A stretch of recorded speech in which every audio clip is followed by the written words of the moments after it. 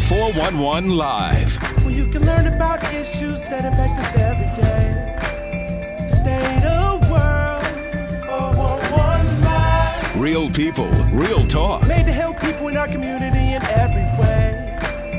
For your girl, 411 Live. Hello and welcome to the 411 Live. Real people, real talk. I'm Beverly Taylor. The 411 Live is committed to spreading awareness about human trafficking, specifically sex trafficking. We do that with podcasts and we have other programs as well. We want to keep it in the forefront of people's minds. A lot of times I start these projects, these podcasts, and I say that human trafficking and sex trafficking is hidden in plain sight. Sometimes that even includes the doctor's office. Joining me now, we have two really special guests. Dr. Angela Rabbit, Associate Professor of Pediatrics at the Medical College of Wisconsin and part of the Child Advocacy and Protection Services at Children's Hospital. We also have Dr. Wendy Ehrman, and she is also an Associate Professor of Pediatrics and an Adolescent Medicine Specialist. All right. So, ladies, thank you for joining us. Thank you. Now, during the podcast, I want to welcome all of you and encourage all of you to respond. Send us your questions, your messages, your suggestions. And we really want to read those, and we really want you to be part of this conversation. And full disclosure, when I was working for Fox 6 as an anchor reporter, I did a report with Dr. Angela Rabbit. And as a matter of fact, that story was Emmy nominated. Really? It was. Did you know that? I had no idea. It was. It sure was. So we've talked about things, but this gives us a chance to expand on what, we couldn't say in that short amount of time of a news report. Right. So it's just exciting to me to have you here. And of course, Wendy, I thank you for joining us. Wendy is here, and she just had a little medical treatment, but she still came. So that is commitment, and we thank you for that. Yeah, and I apologize if I'm slurring any words. Perfectly acceptable. Perfectly acceptable.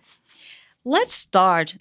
In the report that I did, we were talking about the study that you had recently done with physicians, looking at their awareness of sex trafficking and, are they probing, are they looking for it, that kind of thing.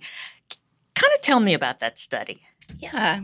So the study was done several years ago, back in around 2015. Mm-hmm.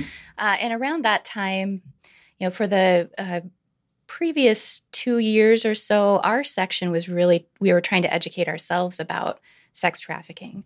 When I first started at the Medical College and Children's Hospital in 2009, it was not on the radar at all.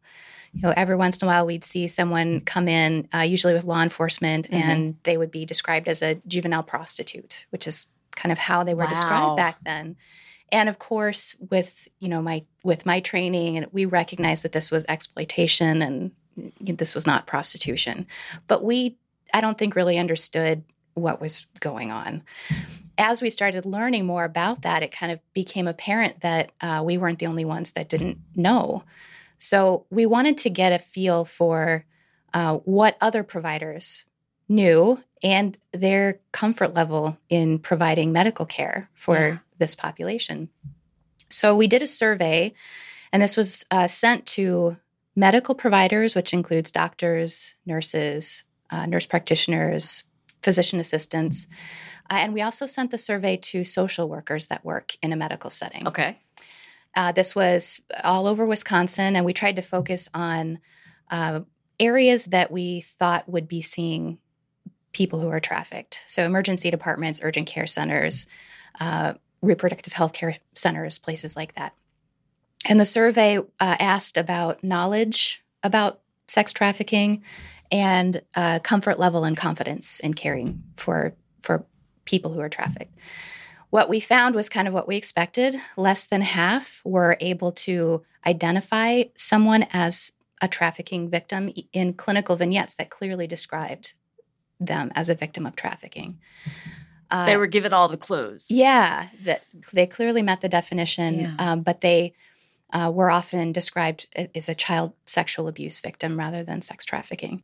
And in 10% of the cases, they were described as prostitute, which was kind of interesting.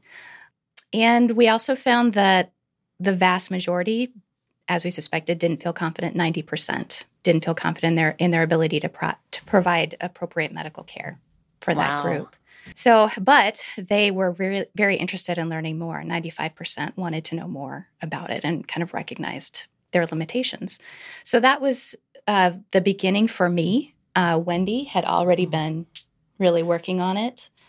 Go ahead. Well, I've worked at the Juvenile Detention Center now for a long time, and a number of years ago, the nurse practitioner I was working with kind of noticed that there was a lot of, probably mostly young women, although this is a problem of young men too, who we were concerned about might have been involved in sex trafficking. They just had a lot of history that was similar, and we started getting some that would actually tell us that they were involved in sex trafficking. So we also started talking to other people at the Juvenile Detention Center, including a district attorney, some victim advocates, mental health HMO, Wraparound Milwaukee. Many people probably have heard of Claudine O'Leary. And we worked together on a project to try to help coordinate services for youth who'd been acknowledged or at high risk for being trafficked. And that's kind of how I started, although I can tell you that I've been seeing these victims for years. Really? Yeah, it's just like Angie said, I just didn't recognize it. And when I thought I was recognizing, I didn't know what to do. Nobody ever taught me how to approach or how to deal with victims of sex trafficking. Okay. So they say, we want to know. We want to know more. We want that awareness. Are you seeing a change? Is there a shift? I think there is a shift, and it's slow. You know, education, changing culture and people's mindsets always takes time. Mm-hmm. But one of the things that we did as part of the project Wendy was talking about, this was the POSY project. POSY was Proactive Outreach for the Health of Sexually Exploited Youth. Okay. That was kind of our first project. We developed some guidelines for medical providers at Children's Hospital of Wisconsin, which is now Children's Wisconsin. They're changing their branding so that they had some steps that they could take. And we also focused a lot on education. We did a lot of talks, a lot of lectures, a lot of trainings. Yeah.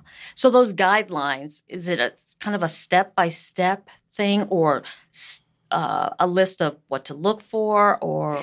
It's both. It's combined with our sexual assault guidelines at Children's Hospital. It talks about some risk factors, indicators, things you might see. It talks about how to ask the questions, how to screen, and then some of the differences that you might consider in the medical treatment for someone who's trafficked versus someone who comes in for a sexual assault evaluation, and then where you might refer them for community resources. And advocacy is a big part of it, too. So it directs providers how to find an advocate for that youth. That's important. Very important. And this is a really simplistic question, but why do you think physicians are so vital in this equation of finding sex-trafficked victims? Because somebody who these youth see on a frequent, hopefully regular basis should be able to identify them. Sometimes youth will feel more comfortable reaching out and talking to a physician. And so physicians have to be able to start the conversation. And it might not be something that's identified at the first meeting or the first visit with the youth, and it may take a couple of times because this is a matter of trust. The youth has to trust you. But you can do something about it. So that's what's really important here. Right. So part of the report that we did, I had you kind of go through that conversation that you would have with that young person who came into your office. You started off by telling me one of the first things that you do is get that young person by themselves. Mm-hmm. Is that still critical? Yes, for both youth and adults. I think trying to talk to them privately is important. They may be there with the trafficker. The trafficker might be in the waiting room. And they're not going to feel comfortable, obviously, talking about it in front of someone else. So I think for both Wendy and I, that's part of our standard evaluation for adolescents anyway, that we would speak to them privately. One of the more surprising things that you said, too, was this includes the parents. Yes, sometimes it does. Yeah. And you were saying sometimes they are the trafficker. Yes. That's alarming. Yeah. I think there was a case, Operation Cross Country, which is a law enforcement operation that occurs every year where they try to get youth off the street who are being exploited and pick up and prosecute the traffickers. I think 2 years ago, they picked up 2 young teens who were being trafficked by their mother in Racine. I think I remember that. Yeah. See, that's amazing to me. Mm-hmm. It really is amazing. I want to get you guys to kind of go through some of the questions that you would, offer to the young patient that comes through. But we're close to a break, so let's just go ahead and take that break right now. And when we come back, we will continue to talk about this. So stay with us. We'll be right back. The 411 Live, your link to information. And now here's your food for thought. When he said I could have everything I've ever wanted, I didn't expect it to slip through my fingers in a split second. I started out as a girl living a life of happiness with someone I believed I could trust. Then he twisted what I saw into a world of darkness. He took away my innocence, broke me down until I was no longer a human being, sent me into the streets to find date after date, bed after bed, so I could earn the cold hard cash he couldn't wait to spend. People think I'm a lost cause, someone just looking for a good time, when in reality, I'm being trafficked, and they don't know the signs. This is only one example of sex trafficking. Maybe other victims can escape if everyone learns the signs before it's too late. For more information, visit the411live.org.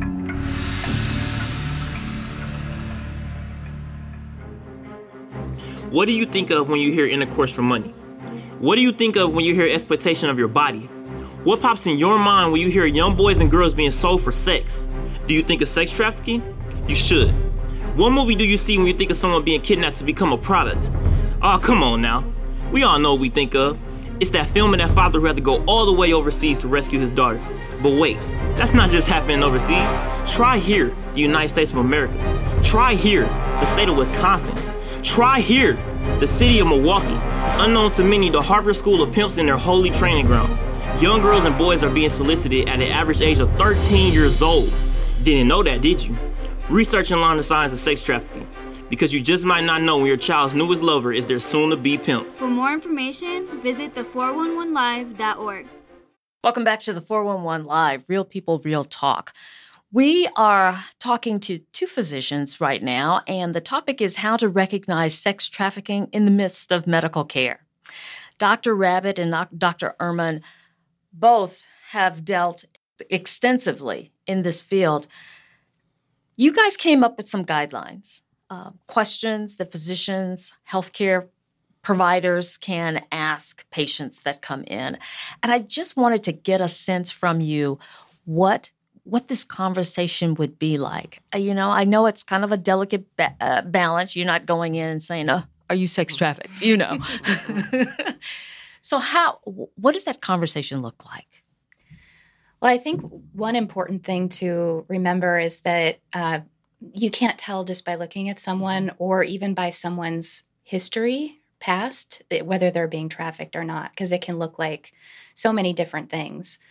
And even though there are some risk factors that make people more likely to be trafficked, when you've actually got someone sitting there, none of that really matters because, like I said, there's really no face to it. So it's important to talk about violence in relationships and things like that really at every medical visit. Mm-hmm. And that's one thing that we've heard a lot from survivors too, is that should be a part of every medical visit that you have. There should be those basic screening questions, and they should be asked at every visit. Mm-hmm. So things like, do you have a place to stay tonight? Are you worried about where you're going to stay tonight or in the future? or do you feel safe where you're staying right now and with the people that you're with? Very basic questions that kind of open the door. And if you ask those to everybody, it doesn't seem like this person is being singled out. Right.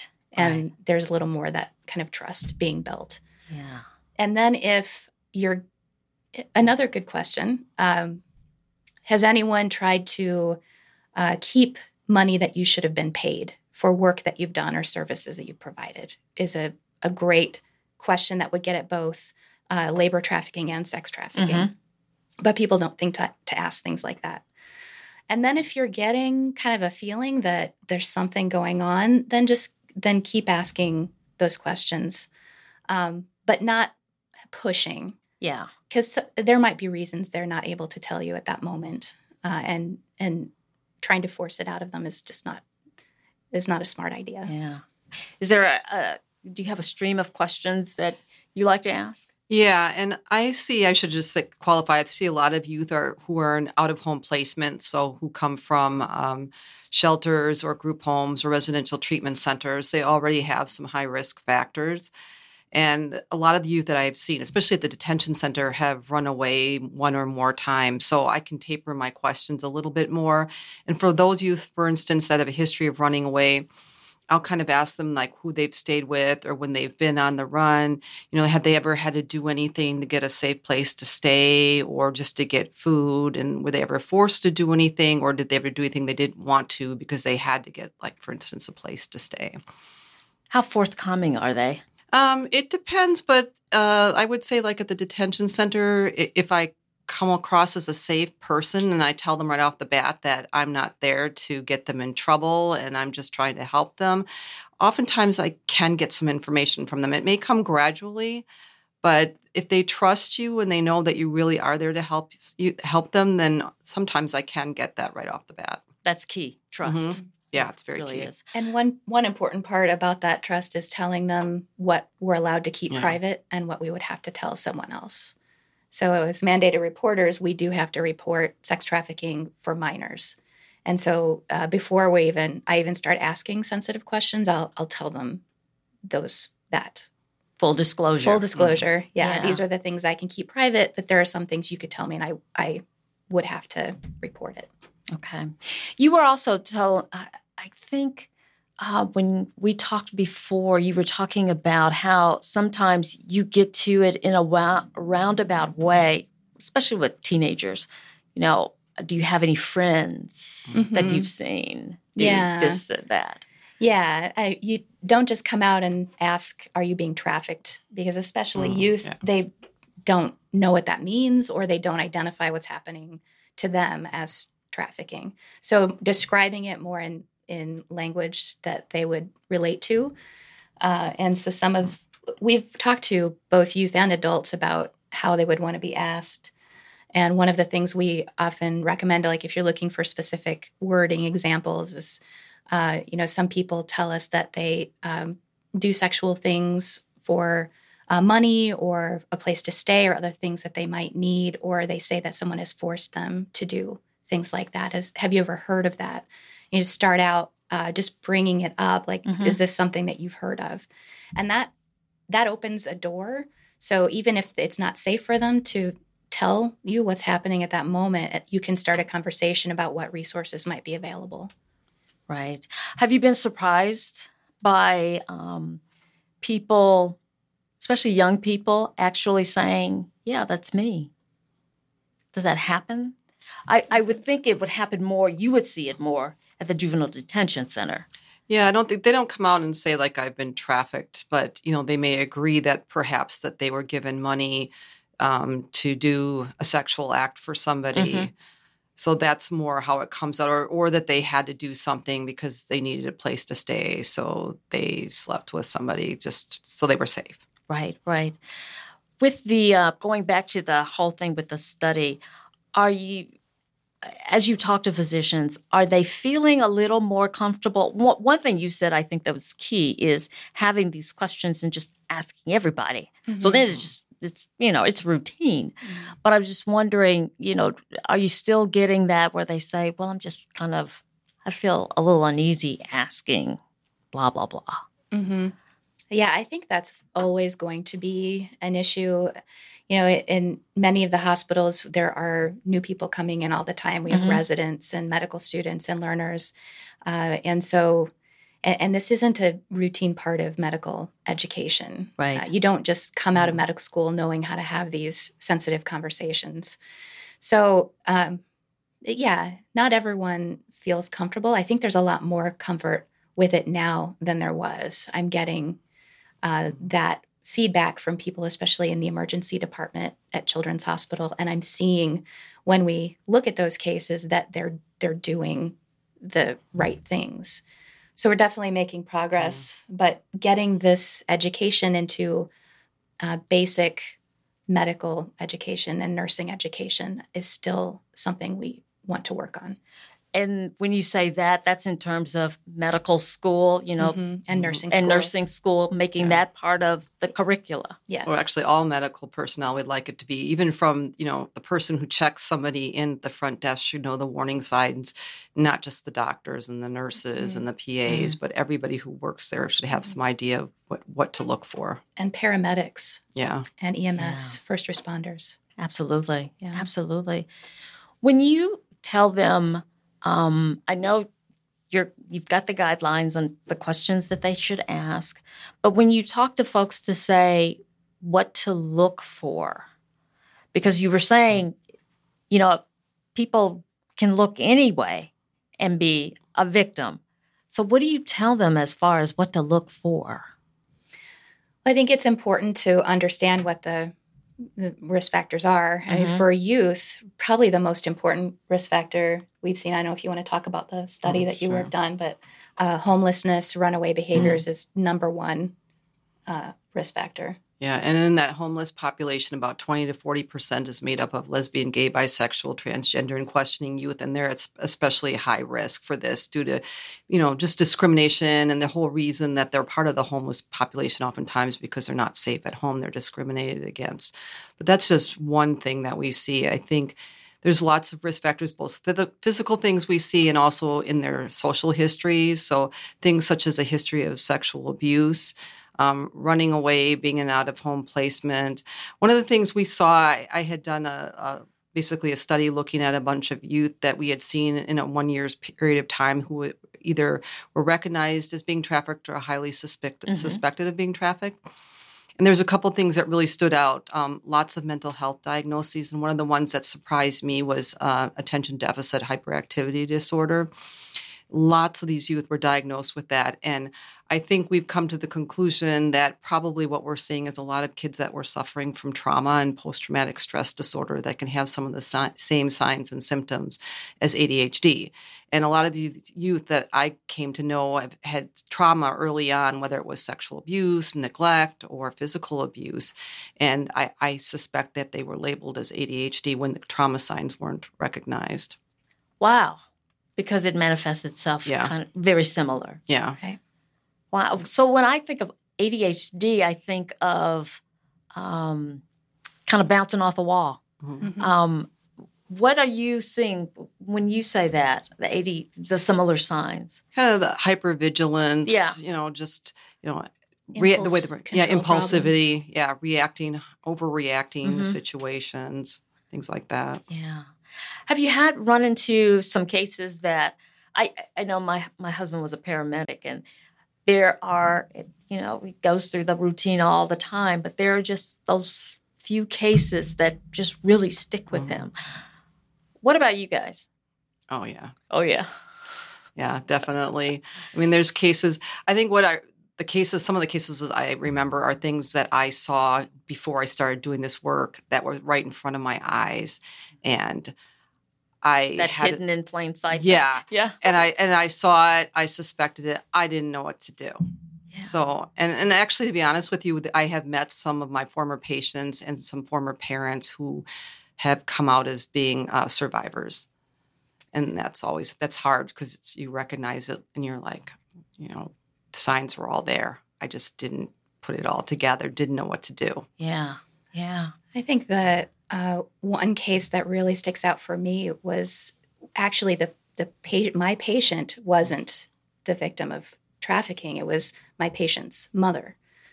And I was seeing the patient because of physical abuse by what, we thought was mom's boyfriend at the time. And we learned later was actually her trafficker. And he was hurting the children to keep control over her. And that really hit home for me. Just, some people will say, well, it's their choice that if she wanted to get out, she could just leave. But that was just a glaring example. She didn't feel like she had a choice. She was terrified. Wow. Yeah. So was the kid. Yeah. That was being beaten by the trafficker. Right. To take control of the mom. Right. I guess you hear a lot of stories like this. And I guess since you guys have kind of educated yourself and you've had this experience, people are more likely to trust you because you know how to talk to them and you are empathetic to them.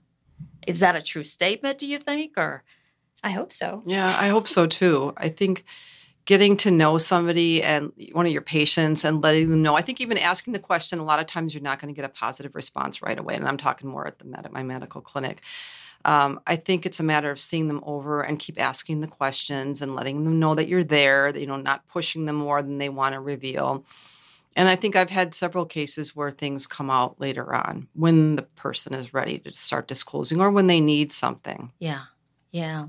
So once a physician has gone through, the questions and everything, and they've pinpointed that, yes, this is a victim of sex trafficking, then what do you do? Well, if I find them in my office, one of the things that I do, or actually I should say that in the Juvenile Detention Center too, we have a great advocacy group in Milwaukee right now. There's a number of organizations that have advocates, including Pathfinders, UMOS, Sojourner, and then there's a grassroots group that's made up of all people from all those agencies called CRAE, Collaborative Response Advocacy. Collaborative Rapid Advocacy for Youth. Yes, I always get that messed up. But it's a grassroots organization of members from all of those organizations that volunteer their time to go out and provide advocacy to youth who've been trafficked in emergency rooms or clinics or wherever. Wow, that's great. Do we still have kind of the roaming van that goes out? Are any agencies Street Beat? Yeah. I think that was run through Pathfinders, and I think they still do. Okay. Yeah, so also because we're mandated reporters in youth, we have to call law enforcement and child protective services, so that's part of it. But we've also, as part of POSI, one thing we really wanted to work on was the community response. Mm-hmm. So we got a group of community agencies together, child protective services, law enforcement, the schools, Sojourner was part of it, and we came up with some guidelines for kind of how we're going to work together when we have concerns. One of the things that came out of that was a coordinator position through the Milwaukee Child Advocacy Center. Oh, nice. Yeah, so it's Rebecca Detman. She's an advocate at the Milwaukee Child Advocacy Center. If anyone that's part of that multidisciplinary team, law enforcement, CPS, medical providers, if we identify someone who we have high concerns that they're being trafficked, we can call her. We've worked out some confidentiality issues so that we are able to do that. And then she reaches out to the agencies that need to be involved to help coordinate everybody so we can do a better job at that initial response. Oh, that's nice. Yeah. That's nice. So are you saying that you're getting a lot of people from different agencies, entities to come in at the same time? It depends on the case. They don't always come at the same time, but we are, if they need to be involved, they're contacted early on. And that was one thing that we realized when we first started meeting, that wasn't always happening. Agencies that should be involved in the beginning, they weren't being contacted, they weren't being pulled in, or they weren't getting all of the information that they needed.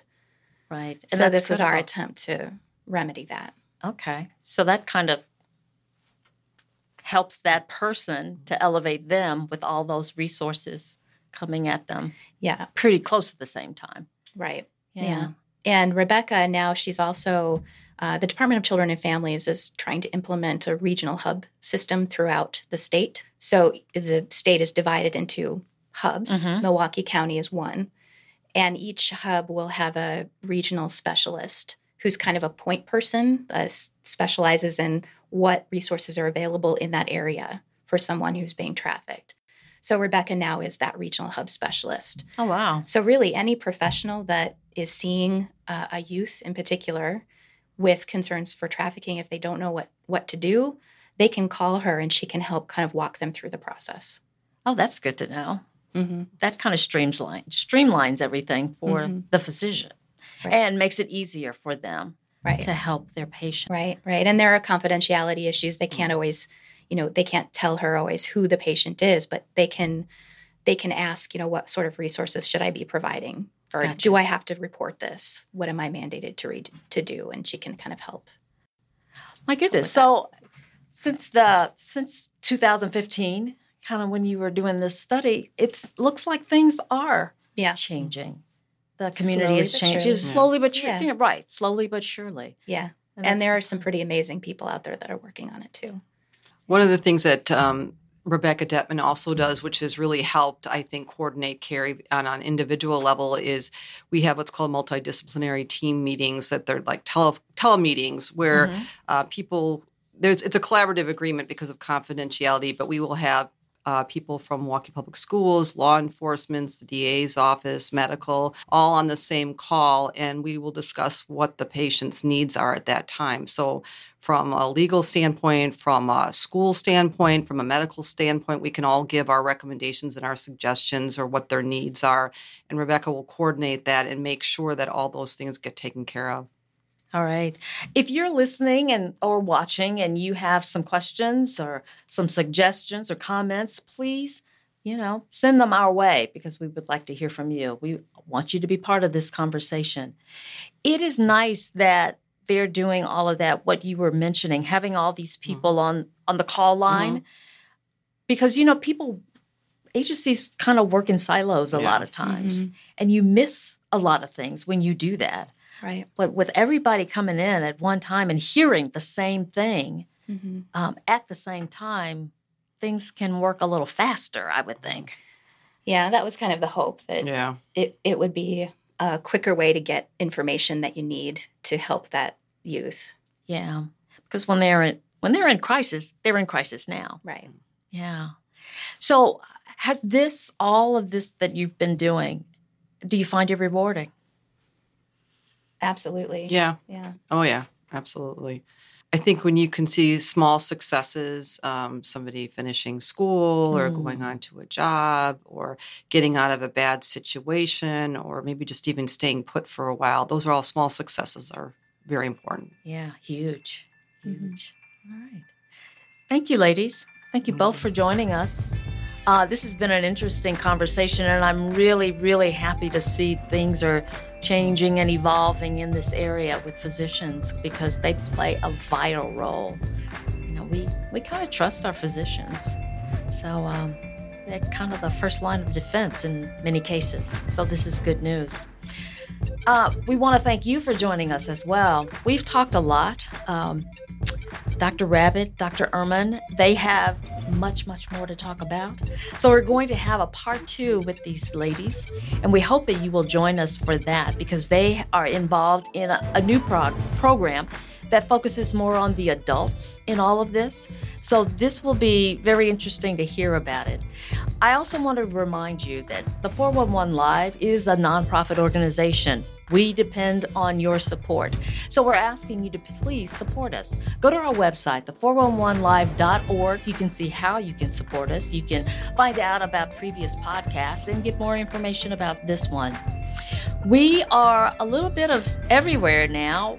I am happy to report that we are now on iHeartRadio podcasts. So that's a new addition to our arsenal. You can also find us on the YouTube channel, Twitter, Facebook. We want to also thank you for your encouragement. We have received them, we appreciate them, and they mean a lot. Again, this is the 411 Live. Real people, real talk. Thanks for joining us.